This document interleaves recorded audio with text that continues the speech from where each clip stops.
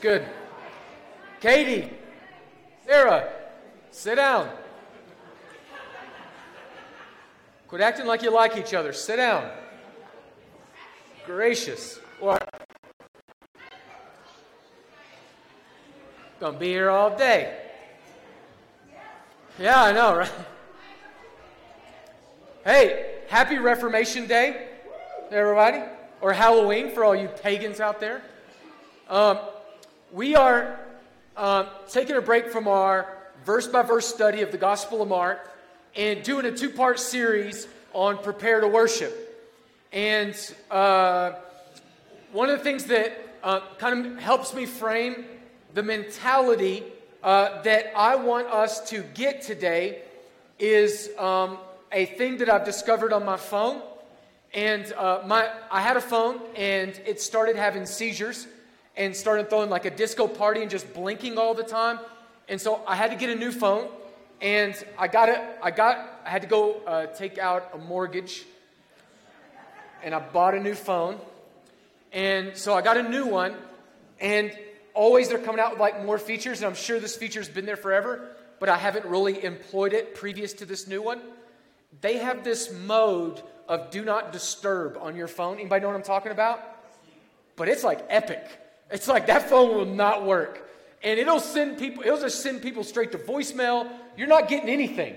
And I love this because, there's times where I have to study or I meet with people, and there's maybe nothing that is more agitating to me for me to plan to spend time with someone and to go to a coffee shop or to get dinner with somebody or grab lunch with somebody, and you go to meet with them, and the whole entire experience, they're on their phone. Anybody? And it's like I have a soul and I'm a human, and what you're saying when you're constantly on your phone and you're in front of people is that everybody outside of this gathering is more important than you. But when we take our phone and we put it on Do Not Disturb, and we maybe flip it downward, and we give people our undivided attention, isn't it this like incredible 2021 sign of respect that we give people? Right? Here's the thing I know. If you go on a date night with your wife and y'all are both just sitting it on your phone, right? You wasted money on the babysitter. Here's another thing though. I have this policy that when I try to meet with people, I turn my phone off. And I turn it into this do not disturb. I'm unavailable. But there's this one number in my phone that I always answer. Right? And when she calls, none of the rest of you have this. It's not her full name. It's not Whitney Corso. It's Whitney, my love. Right? Aaron, you're my friend. It's not Aaron, my love, when you call. Right? And when she calls, it's an automatic pickup, isn't it? Come on, guys. It's not Valentine's Day, but I'm helping you. Right? It's a pickup. It's like she has exclusive rights to my attention and my time that other people calling do not and should not have. Let me put it another way. I'm unavailable to everyone but one. I'm unavailable. I'm unavailable to everyone except for this one person. I love this mentality because I think it's a biblical mentality. When we come to worship and we come to the corporate gathering, we are here for one person. The King of Kings and the Lord of Lords. And here's our danger. I think our danger is to be so hopped up on dopamine, scrolling, and so busy with a calendar packed with activities that do not lead us into the eternal. We are so bombarded with entertainment that doesn't transform our hearts and minds that we have very weak sauce focus on what truly matters. And I think God has given Christians, His people, a remedy to cure the monotony of just running from one thing to the next. And here's what it is. It's put it on, do not disturb. It's to feast. It's to have holy days or holidays. Same word, holy day. It's to break up your calendar with sacred spaces to meet with the people of God and be rejuvenated. It's to be captured by the audience of one all over again. So here's the thing I want to do. Let's pray. I want to jog a little bit about what we talked about last time because it's in the text for today, and what we're going to talk about today kind of builds off of that. And so let's pray. We're going to jog a little bit, and then I want to talk about Old Testament feast. All right, let's do it. Let's pray. Dear Heavenly Father, we enter your courts with thanksgiving and your presence with praise. Because, God, we're here to worship. We're here because of you. God, it's all about you. It's all for you. And so, God, would you get the other activities that we have to do today, even in our church or this evening, God, would you put them to the side that our eyes might be fixed upon Jesus, the author and perfecter of our faith, who for the joy set before him endured the cross, despising its shame, that we might be your people. So God, I pray specifically, even before we get into this, for the workaholic in here, who gets more satisfaction and in their identity from the money they make and the activities they do than they do from you, Creator God. God, I pray for us in here that are addicted, and in other words, we've put our worship at something lower than you. God, would you rescue our worship from idols? Take that addiction and just help us to sink our teeth into you. And so, God, difficult text, a lot of things to go on today. Would you be the pastor, the shepherd, the teacher? Holy Spirit, come and enable their hearts just to understand. Enable my mouth to speak properly, God. Anoint this sacred space and do something big. God, we pray that in the strong name of Jesus. Everyone said, amen. If you want to, open your Bible to Leviticus chapter 23. Elders and deacons drew straws. Toby got the short straw, so he had to read that marathon that we did. All right. Leviticus chapter 23. You'll know Leviticus. It's where your Bible reading plan goes to die. All right? And so you were with us in worship until we started reading Leviticus, and then you were out. All right? But Leviticus is powerful for understanding the rhythms that God has built into our lives. One of those rhythms, starting in chapter 23, the Lord spoke to Moses, saying, "Speak to the people of Israel and say to them, these are the appointed feasts," appointed feast. So it's like, come and take a date night with God. Come take a break from what you're doing. Some of my older saints in here, y'all remember revivals? Remember where that was the center of the church calendar? So when you're doing a week-long revival at the church, it's an appointed, set-apart, sacred time. Feast. So God is the God of the 3-day weekend. God is the God of good food, good wine, good friends, good conversation, laughs. How many people in here, when you read this, that was not your mentality growing up in church about God, that He was the God of the feast? He's the God He's the God that wants you to party really well, in the best possible ways, in the deepest parts of community. So, appointed feast of the Lord. They're about Him. They're from Him. They're about Him. That you shall proclaim as holy convocations. We don't use this word until somebody graduates, right? They walk across a thing and there's special robes and tassels and rolled up documents and those sorts of things. So it's like this sacred time of remembrance. It's a convocation, which it's really weird to me that people are graduating like elementary school now. That's not a convocation, people. Do matters, all right? Sorry, that was not from the Lord. That was me. All right. Holy, these are holy convocations. They matter. All right. Middle school is not. Okay, and they are appointed feasts. So pause, go to the next verse. 6 days shall work be done, but on the seventh day is a Sabbath. It's a break. The word literally, it means to cease. Of solemn rest. Right? It's a rest day. A holy convocation. You're not just resting from your regular work. It's a time of worship. It's ceasing to do this in order to do more of that. It's holy. You shall do no work. It is a Sabbath to the Lord. Your rest is not about you wearing greasy sweatpants and binge watching on Netflix. It's about you going after God, reconnecting with your Creator, being reminded of who He is and who you are and what life and eternity is really about. The Sabbath to the Lord in all your dwelling places. So let's kind of jog a little bit about what we talked about last week. Last week, we started to talk about how in the Old Testament, there was a reverence and a seriousness about when the people of God gathered.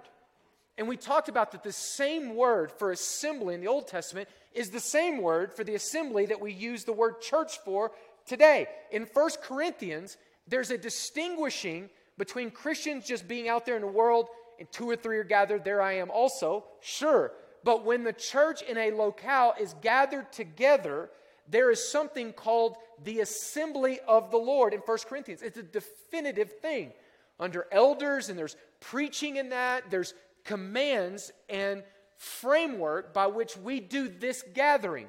So when we come to the New Testament in 1 Corinthians, and they're talking about the order and the structure and the seriousness of our weekly gatherings, it is built off of something that we found in the Old Testament when God called His people out of Egypt and assembled them together at the foot of Sinai.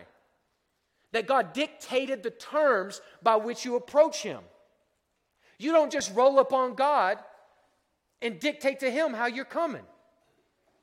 God provided His Word as means for you to know how to get at Him. And coming any other way to the Mount of Sinai, y'all remember this from last week, meant death. And we said, because God is not a God to be trifled with. You don't mess around a wood chipper and expect not to lose an arm. And you're like, that's so Old Testament. Is it? What, you haven't read Ananias and Sapphira? They get shady with their offerings, start playing with God's money in the house. God's just going to wipe them out. They get whacked like weeds, Tony Soprano style. You hear what I'm saying? Because God is serious about worship. And this gets into my fear. My fear is that in our time, where we have a low view of Scripture, we have a low view of the church, and we have a low view of what God intends to happen here. Because of that, we walk in these doors with no expectancy. Because we haven't prepared. We kind of dialogued that there's generations that came before us, they started getting ready for Sunday morning on Saturday night. Like maybe watching 17 episodes of Star Trek is not getting your heart ready. Right? Or going to sleep at night on your phone, passing out with blue light in your face is not the way to get your heart ready for what God wants to do this morning. Now come on, moms and dads. You and I both know that if we end the day with our kids screaming at them to go to sleep, and then they wake up for us screaming at them to eat their breakfast and screaming at them to get their clothes, then we get in the car with our spouse, we pull into this parking lot, and we're screaming at each other in the parking lot, and then as soon as we pass through this holy portal, we got smiles. Right? Listen, the kids are not the only ones that wore costumes today.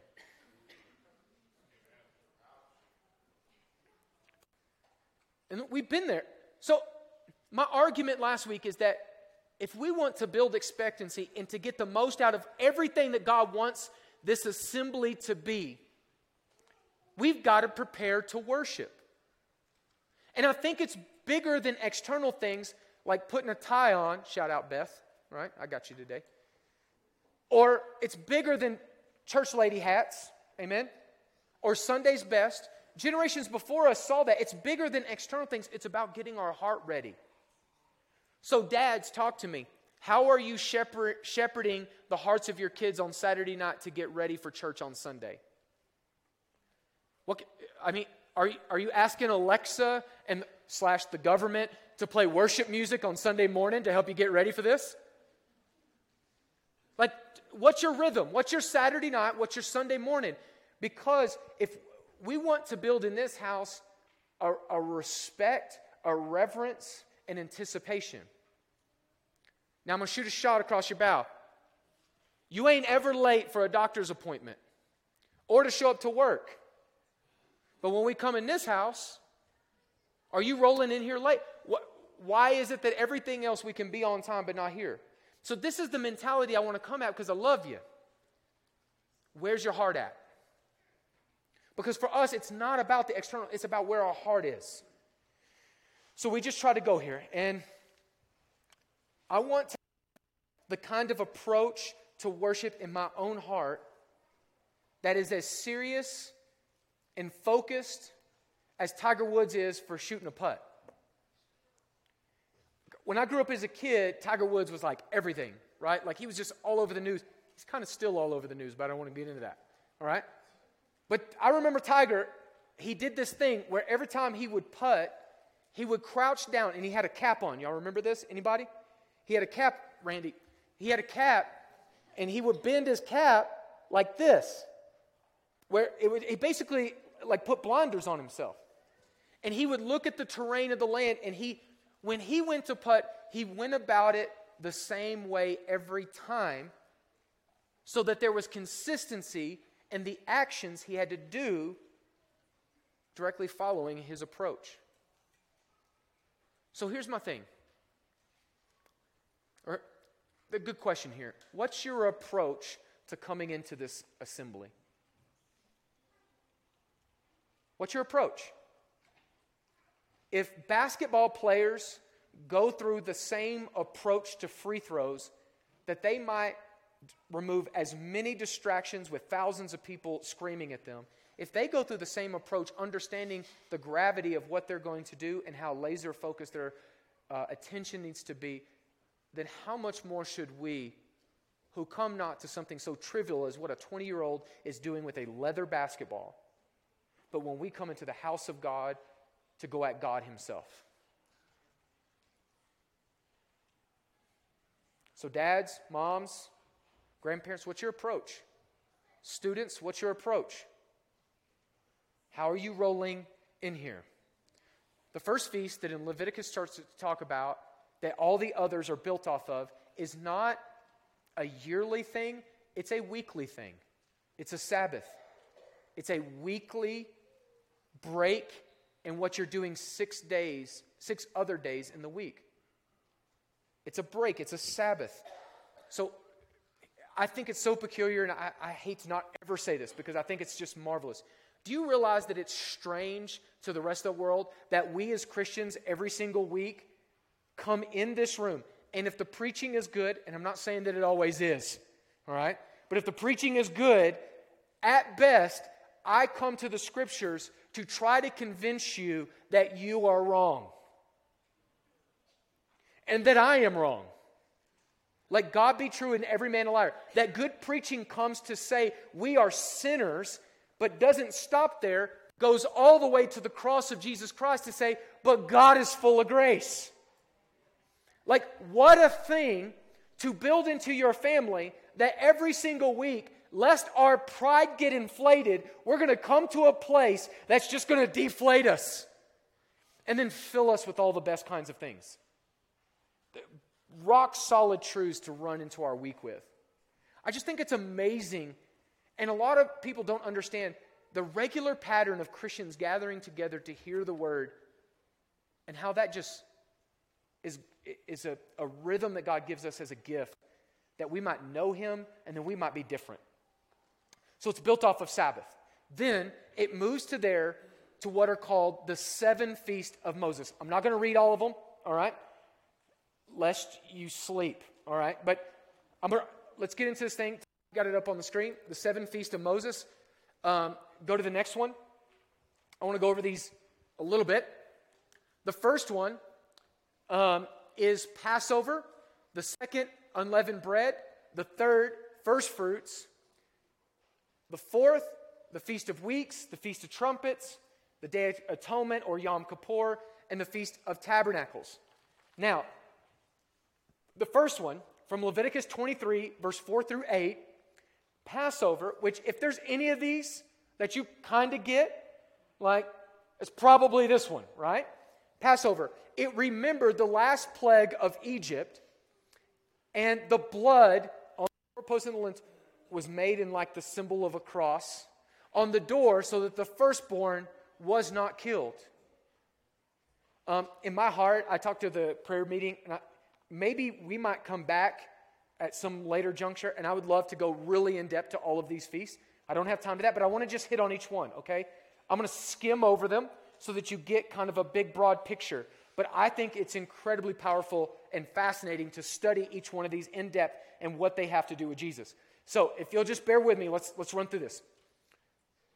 Jesus, most Christians do not understand that Passover has this thing about firstborns and judgment and like blood on the doorposts and all of this kind of stuff where death passes over us because of a blood sacrifice. All of these pictures. But I find that most Christians do not know. Did you know Jesus died on Passover? Like, he did not die on Labor Day. And the point is not Passover. The point is Jesus. Passover and these feasts are like a type or a shadow or even a prophecy that anticipated Jesus, the Passover lamb. When Jesus appears on the scene before John the Baptist, he says, "Behold the Lamb of God who takes away the sin of the world." He is speaking Hebrew Passover language. Passover is not the point. Jesus is the point. Leviticus 23, so the first feast that they would have had was Passover. And there's the first 3 of these are what are called the spring festivals. And the second 3, there's one right kind of in the middle, and then the second 3, or triplet, is going to be in the fall. So this is the first of the spring. Then you get the Feast of Unleavened Bread, Leviticus 23, verse 6. So this is kind of mixed in with Passover. This is a 7-day feast that begins the day following the start of Passover. No leaven, which we've talked about this of the leaven of the Pharisees. Leaven was a picture of sin. There was no leaven. So they'd clean leaven completely out of the house so that there was no leaven, and they would eat unleavened bread. Their bread, which is like a matzah, which is sort of like what we use for the crackers here, because it has no leaven in it, it breaks really easy. So they punctured it. Even today, if you buy some of the Jewish matzah bread or whatever, it's like a wafer cracker that they take with no leaven in it, and they put it into fire, which is a picture of hell, and they puncture it. So it even has this visual picture built into it. Because leaven is a picture of uncleanness. It's a picture of sin. It's a picture of decay. So clean all of that out. This is parallel to when Jesus cleansed his Father's temple. Jesus got rid of the leaven. Not only that, this is a picture of Jesus who offers his unleavened life, his sinless life for us on the cross. Do you realize Jesus is the unleavened one because Jesus is the sinless one?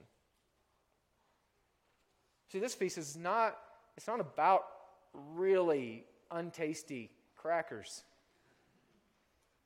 This is about Jesus. Or how about this?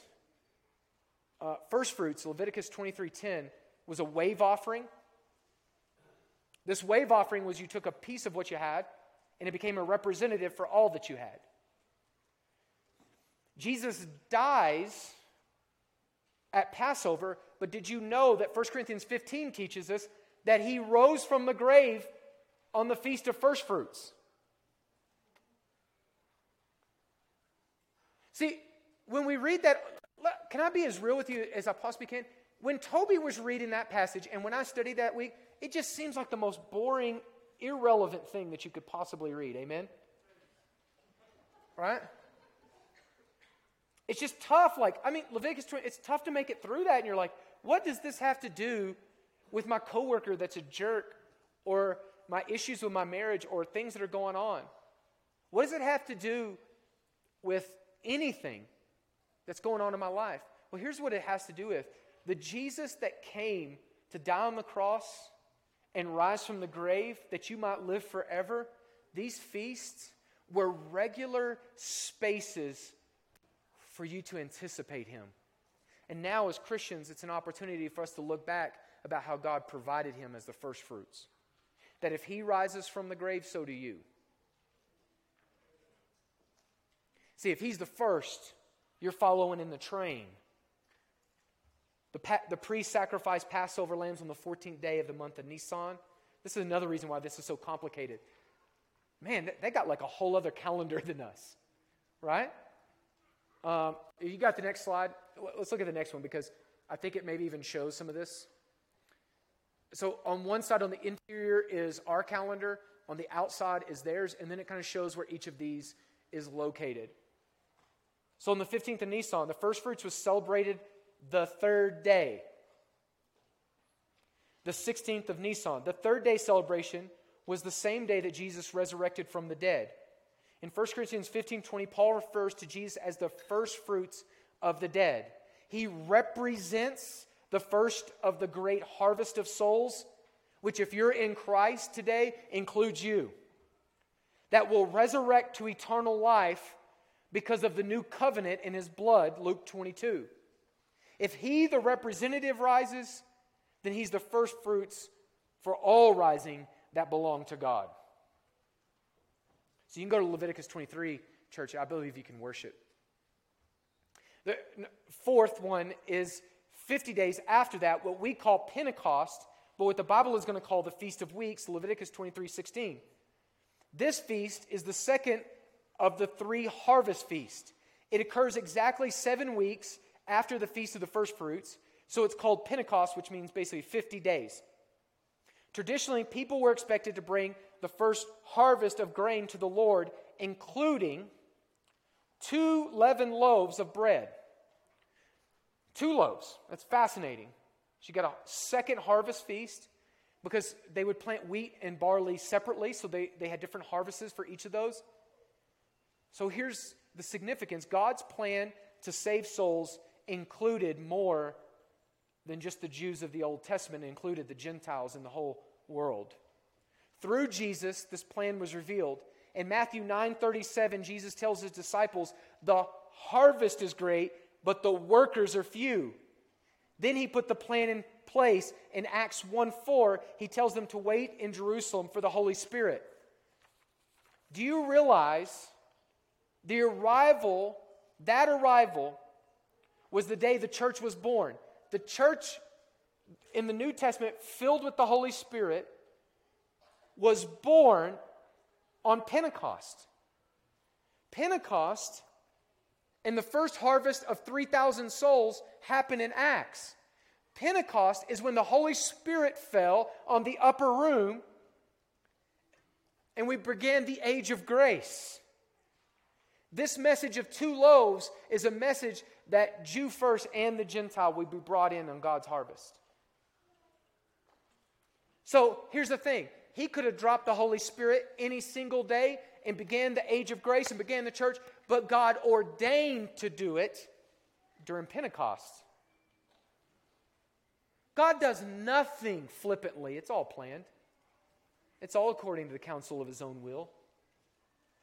So that's the spring. Those are the spring feasts, okay? Then you had the fall feasts that were built off of this. The Jews would have, the fifth one is the Feast of Trumpets in Leviticus 23:24. Here's what this was. This was a big wedding type feast party. in a beautiful declaration that God commands his people to rest, during this time all regular work is prohibited, and men and women present a food offering to God. On the same front, the sound, and what they would do in order to celebrate this is they would blow trumpets. So that's why they call it the Feast of Trumpets. Basically, it's a buzzer that rings and says, no more work. It's like the shot clock goes off, the final buzzer goes off. They would blow a trumpet and it would say, everybody quit what you're doing. Let's go to the Sizzler, right? Let's go to Texas Roadhouse and get those rolls that are no good for nobody, all right? Put that cinnamon butter on them and let's just go really hard, right? They would blow this trumpet and they would just have this storytelling and dancing. Do you realize that in the scriptures, there are psalms in the Psalms that were just songs that they would sing as they walked to Jerusalem to celebrate many of these feasts? They had worship tunes that were specific for certain times. I mean, it was like us doing Christmas carols, but like on steroids, right? And they would blow this trumpet. It was a buzzer that sounded, and it told everybody to stop working. So here's the thing. If your job called you and said, oh, we're really short-handed, and we need extra people to come in, you would look at him and say, no, I'm good. I'm in do not disturb mode, except for one. So let me ask you this. When's the last time that you had an opportunity to invest in your relationship to God? Maybe ladies, you're going to a women's retreat, men's to a men's retreat. Maybe you're going to a conference or revival. Maybe you're getting some space and you had to do that, but you couldn't go because of work. Because in your priorities, just like when we put kids' sports above Sunday morning and the gathering in church, we're telling our kids something. Listen, I know how important powder is, all right? It's the same way. It's like sometimes we communicate to our bosses and our coworkers that work is more important than worship. Because when they ask us to come in, we do. Isn't that tough? I don't want to disappoint anybody. I'm not a people pleaser, but I do like to make sure that I have a reputation to uphold at work.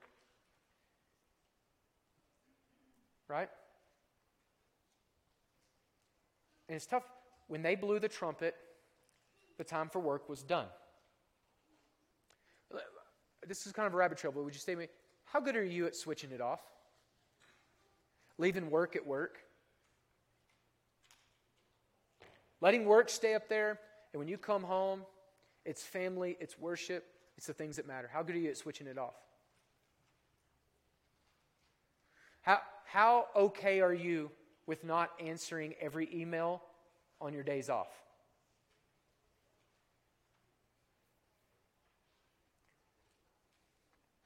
See, they blew a trumpet and then it was over.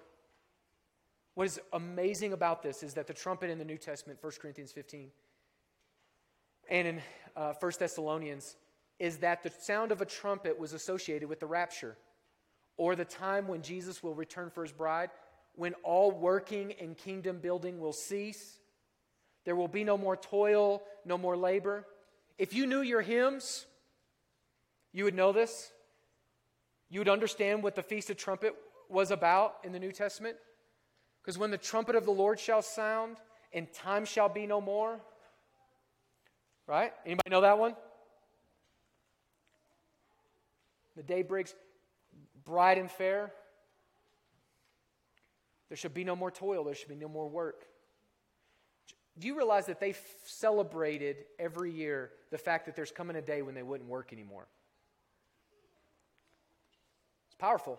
Number 6 is the Day of Atonement, Leviticus 16, 23 through 2, Leviticus 16, Leviticus 23, 26 through 32.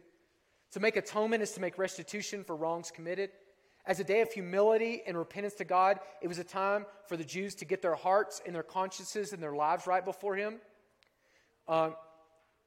One bull and one of the goats was an offering of thanks, but a scapegoat, the leaders and the religious leaders of Israel would cast the sins upon a scapegoat right? And then they would release him into the wilderness. Like one was let go. The scapegoat was burdened with all the sins of Israel and sent into the wilderness. Just as Jesus, from the Jewish leaders, was condemned, and they led him outside of the city to die for the sins of the world. Number 7 is the Feast of Tabernacles or Booths. God tells his people to have at least one camp trip in the middle of all this. Celebration always follows the Day of Atonement. The Feast of Tabernacles celebrates God's provision and protection for the people of Israel during their 40 years of wandering in the wilderness. For the 7 days of the feast, the people live in temporary structures like they did in the wilderness. I don't know, they just set up a homeless camp, I think. Right? The Lord himself was with the Israelites in the desert and in a tented temple, which we call the tabernacle. So this feast celebrates his presence when he dwelt with them in tents. God's the dad that took his kid on a camp trip for 40 years. I go for 4 days and I'm like, I wonder where we could pawn these kids off at, right? Here's the point, because we're coming up on Christmas, right? Jesus is Emmanuel. Emmanuel means God with us. Here's another way to put this. The God who tabernacles among his people. He's not a distant God, he's a God with us. God tabernacled among us. This is an anticipation of his second coming. This points to the feast, the promise that God will return and rally with his people in the person of Jesus. And when he does, he has promised there is no death, no suffering, and that he himself will wipe away every tear from our eyes in Revelation 21. His return is the final answer to the hope we've waited for our entire lives. So, some theologians would say, if you go to the next one, next slide, that the first first four harvests have to do with the cross, the unleavened bread, which is the buried tomb, the first fruits is the resurrection, and Pentecost is fire falling and the Holy Spirit coming then. And in between that, you have the age of harvest. That is, you have a time of gathering souls to Jesus. And then in the fall, there's coming a day when the trumpet shall sound. We shall be raised with the Lord.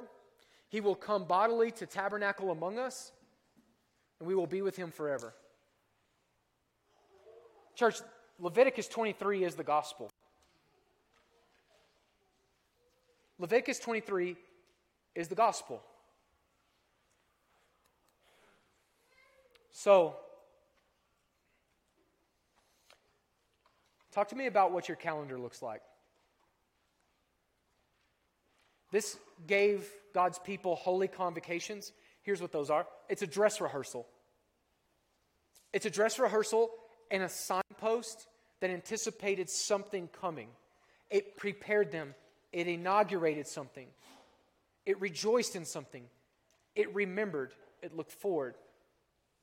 So talk to me about your holidays. Talk to me about your holidays. Somebody at your house controls your calendar. It could be Google. Right? Likely your wife. All right, guys? Talk to me about your calendar.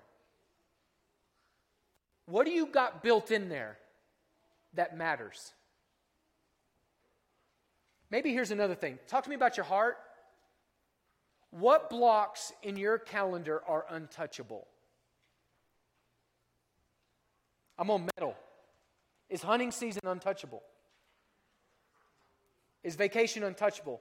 Is the camp trip untouchable? Listen, I'm not saying you got to go to Israel and go dwell in a homeless shelter during the Feast of Tabernacles. That's not what I'm saying. I'm asking, what is your calendar like, and why are the blocks untouchable that are untouchable? Talk to me about Thanksgiving. What you celebrate. Christmas. Now, here's the fascinating thing. Maybe a question that's popping up in our mind right now is like, why do we not celebrate these feasts today? Largely, most evangelical Christians do not. One sense of that is because of what the Scripture says in Colossians chapter 2, 16 and 17, which I think is really helpful for us to maybe take this to another level. Colossians chapter 2 says, after earlier in that same chapter, he lays out the gospel and what the message of reconciliation is, that your debt is paid because it's been nailed to the cross. He goes into, therefore, because of the gospel, how your practices work out. Colossians 2, 16 through 17 says, therefore let no one pass judgment on you in questions of food and drink, or with regard to a festival, or a new moon, or a Sabbath. This is directly referencing the history of Leviticus chapter 23. These, teach us, Bible, tell us about Leviticus 23. These are a shadow of the things to come, but the substance belongs to Christ. So many Christians would say, we look back and we remember those, but there's no teaching in the New Testament to say that the keeping of these are obligatory, or if you don't keep them, they're sin. While I believe, personally, they're incredibly helpful rhythms for us and helpful for understanding the gospel. There are Christian brothers and sisters that I have that keep the 7 feasts of Moses because they are helpful for them to worship. And I have brothers and sisters in Christ that know what they mean, and they do not keep these as a regular part of their worship or rhythm. Here's what's unbelievable in the church. Do you realize that Paul said, love each other enough that if the person keeps the festival or if they don't, that you ain't tripping? You're not passing judgment. You're not looking down on them. You want to talk about maturity? You want to talk about what a lot of churches aren't doing? Because here's the thing.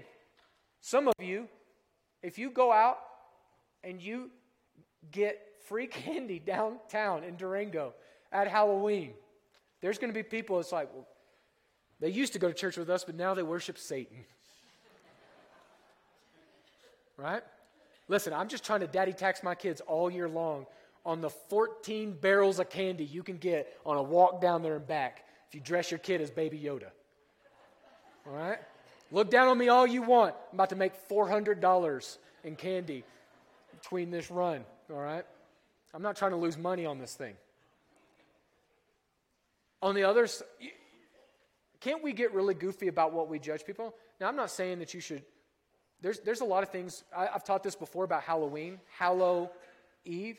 It comes before All Saints Day. It is a traditional Christian holiday that's mainly been hijacked from the culture. So I can totally see where some of the costumes and stuff you can see downtown, whether some women dressing like prostitutes or some people dressing like a demon, I could see where that's not something we want to be a part of.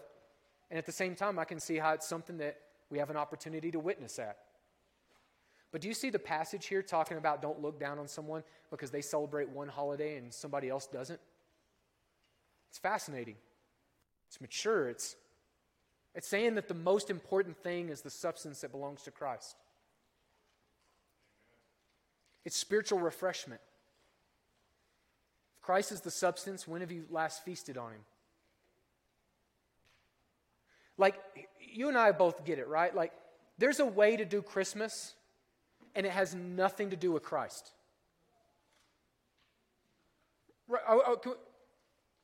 There's a way to do Christmas, and it has nothing to do with Christ. And we can gobble up materialism and possessions and it's not even about the incarnation of Christ. Listen, you don't want to celebrate, like, I get it, some of the Puritans, they didn't celebrate Christmas or Easter because they're not prescribed in the Bible, so they just cut out everything. Those are some bold Christian men back, those Puritans, because I skipped my wife's birthday. We were both going, it's not purgatory, but it's a doghouse, all right? There's a way to celebrate a birthday. There's a way to celebrate Christmas. There's a way to go about Halloween. There's a way to go about 4th of July. And it's just about you and blowing stuff up in your star-spangled swim trunks. Or there's like this way, I don't know, like there's this way to take what is a holiday among our culture and people and say, the biggest freedom that I thank God for is my freedom from sin. There's a way to go to Thanksgiving, which is also a holiday from Christians, and say, I'm thankful for so much because of all that God has given me. There's a way to do Easter and remember the Passover There's a way to do Easter and be resurrected. So when's the last time that you blocked out some space in your schedule to get in the Word, to take a week off, to get refreshed, to get in community? When's the last time you were at the center of God's will for your life? You knew exactly what your purpose was. You know exactly who your God is. You know exactly who you were. Listen, use 4th of July. By all means, use the Feast of Booths to justify that camp trip to the Grand Canyon. Get it. But in all of what you celebrate or what you don't celebrate, get Christ. Because He's eternal. After all the shadows are gone, He's still the sun. Get Him. For your birthday, just celebrate that you're still here serving. Because there's a lot of people didn't make it as far as you have made it. And their purpose and time is done, but your time in church history is still here. And you have meaning and you have mission in the meantime.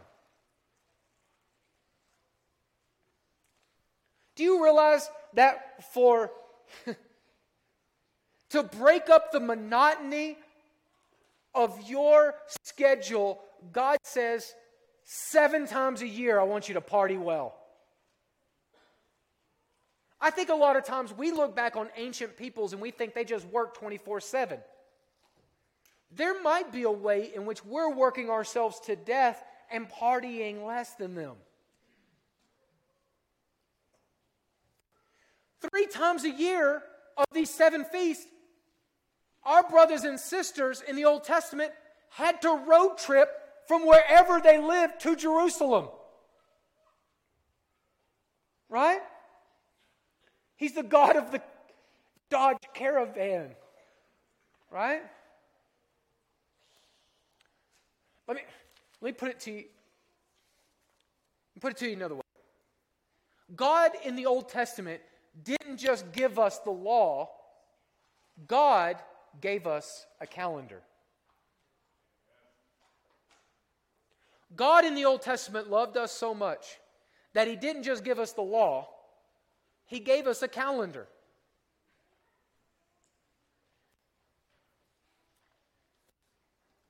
I think that, this is just me, maybe stay with me.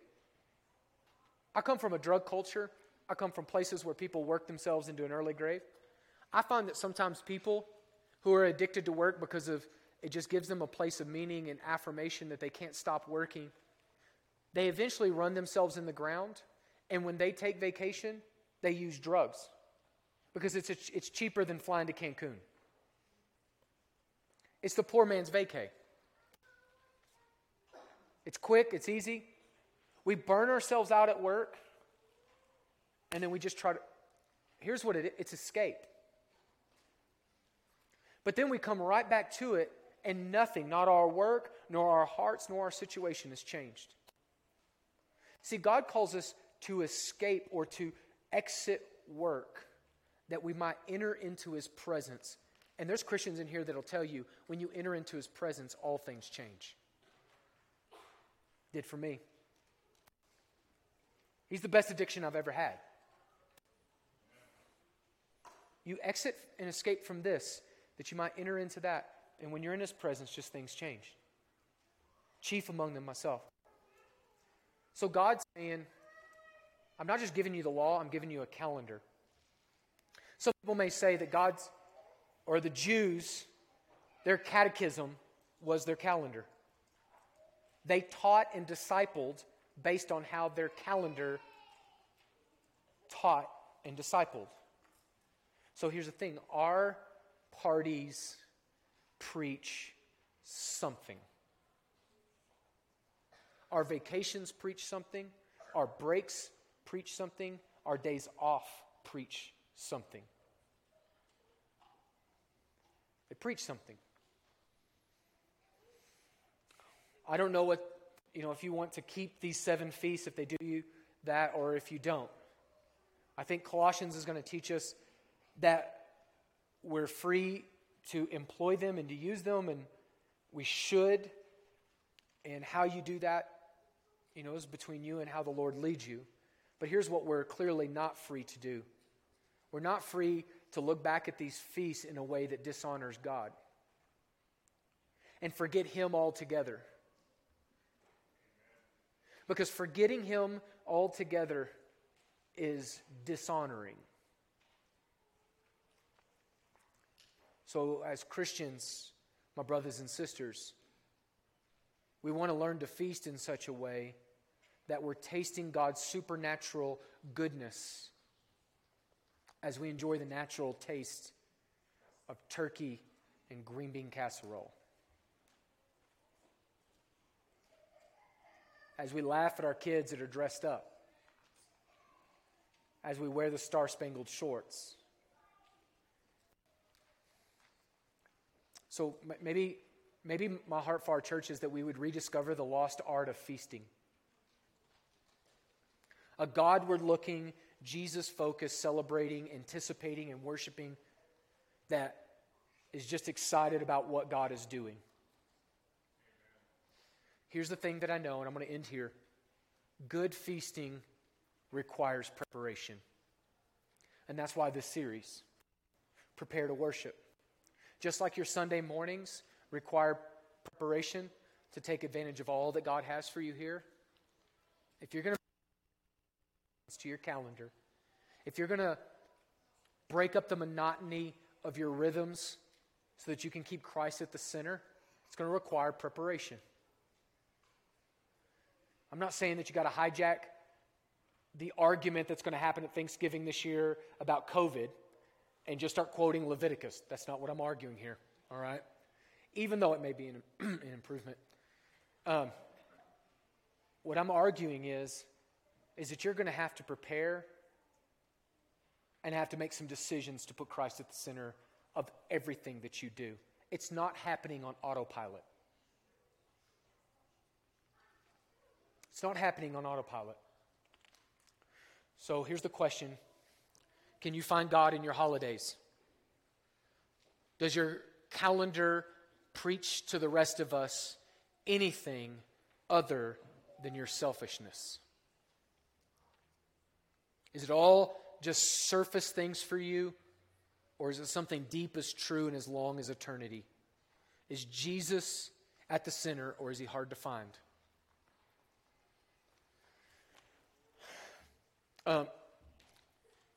This is how I think about it, and I'm going to apologize right in advance. Do y'all remember Where's Waldo? Y'all remember that? They used to have these posters up, and they would you could buy books of it and just waste time. Just like the big posters of Where's Waldo. One of the most disturbing things that I learned when I moved to France is that in France they have him, but his name is not Waldo. It's Charlie. The French took our Waldo, renamed him Charlie. Où est Charlie? What? So, but I love these books. And basically, here's the thing. Waldo's this character that's in the middle of this picture that looks exactly like him.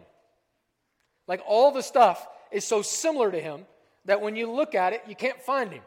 And he's always like hiding behind like an elephant or something, like creeping out from the back. And you're trying to find where he's at in the whole thing. And because it's just full of that like red and white color, like somebody else has like borrowed one of his sweaters or something, it's like super hard to find him because it's crowded and messy. And so for you have to actually train your attention and look around and actually zoom in on some of the details to see him.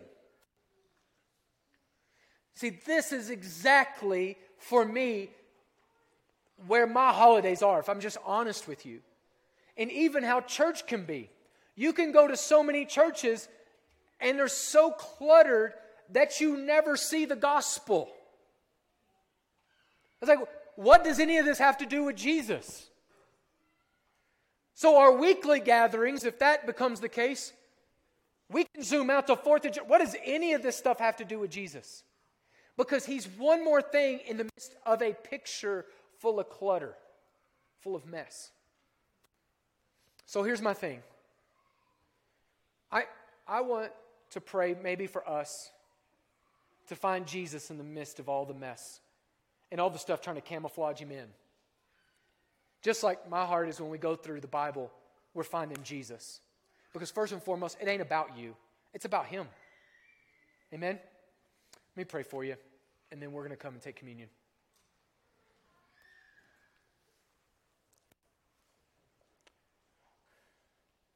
Dear Heavenly Father, hallowed be thy name. Thy kingdom come, thy will be done on earth as it is in heaven.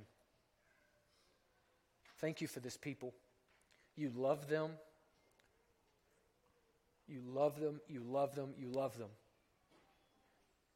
You have poured out abundantly your grace and mercy, and we know that chiefly through the cross and the resurrection. Thank you for teaching us about the cross in the Old Testament. Thank you for giving us hope in the Old Testament. God, thank you for not only the law, but God, thank you for the calendar.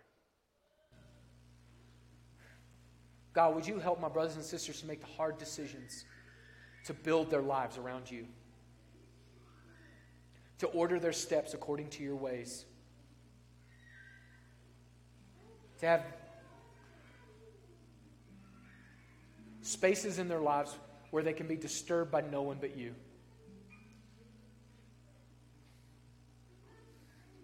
God, in our distracted times, Holy Spirit, would you come and heal our focus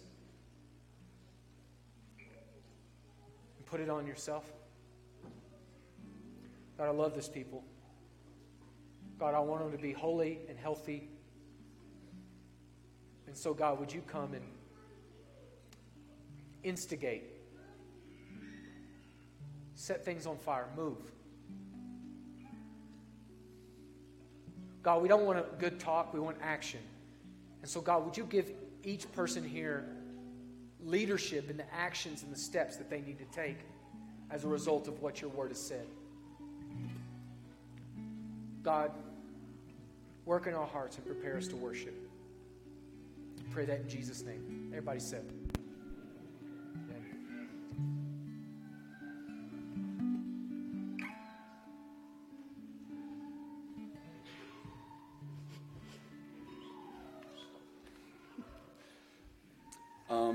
We're going to take communion. We serve a God who is faithful and who does what he says he's going to do. Leviticus chapter 23 is the gospel, and thousands of years before Jesus came and died on Passover, rose on first fruits, and the Holy Spirit was sent on Pentecost, God put those things in there as a picture to point to what he was going to do. Even thousands of years more before Jesus comes back, he's instituted the Feast of Trumpets, the Day of Atonement, the Feast of Booths, when Jesus will come and be our King. We have the advantage of time to look back on some of those things, whereas we just saw in Mark, Jesus explained plainly, in plain language, to his disciples that he had to die and be persecuted and that he would rise again for their sins. And Peter rebuked him. I'm grateful that we serve a God who does the things that he says he's going to do. In Isaiah chapters 52 and 53, I'm going to read to you for a minute, but not as long as Toby. So it says, "Behold, my servant shall act wisely. He shall be high and lifted up and shall be exalted. As many were astonished at you, his appearance was so marred beyond human semblance, and his form beyond that of the children of mankind. So shall he sprinkle many nations. Kings shall shut their mouths because of him, for that which has not been told them they see, and that which they have not heard they understand. Who has believed what he has heard from us, and to whom has the arm of the Lord been revealed? For he grew up before him like a young plant, and like a root out of dry ground. He had no form or majesty that we should look at him, and no beauty that we should desire him. He was despised and rejected by men, a man of sorrows and acquainted with grief. And as one from whom men hide their faces, he was despised, and we esteemed him not. Surely he has borne our griefs and carried our sorrows. Yet we esteemed him stricken, smitten by God, and afflicted. But he was pierced for our transgressions. He was crushed for our iniquities. Upon him was the chastisement that brought us peace, and with his wounds we are healed. All we like sheep have gone astray. We have turned every one to his own way, and the Lord has laid on him the iniquity of us all. 1 Peter chapter 2.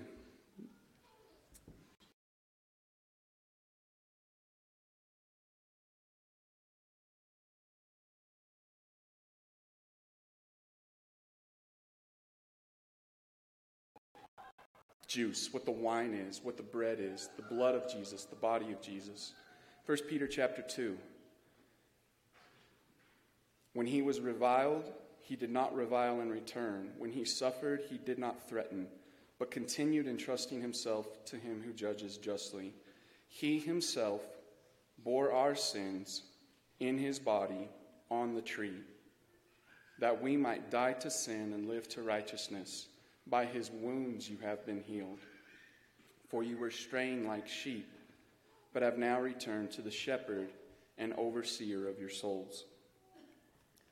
This is for people who know their sin and know their need of a Savior and know that Jesus is that Savior, the way, the truth, the life, and who are proclaiming that gospel, that it happened and that it is what saves you, that his blood and his body are what save you from your sin.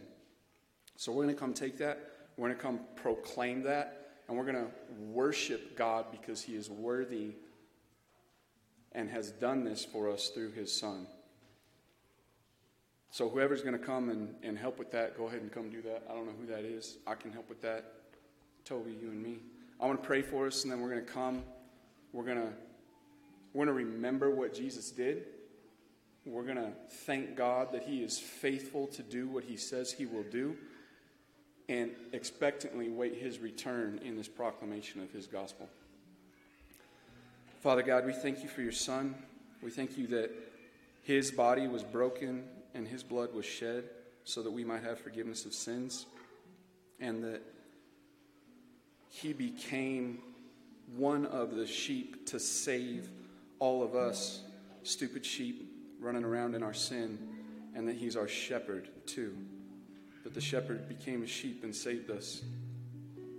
God, we thank you and we love you. And it's in your Son's name we pray. Amen.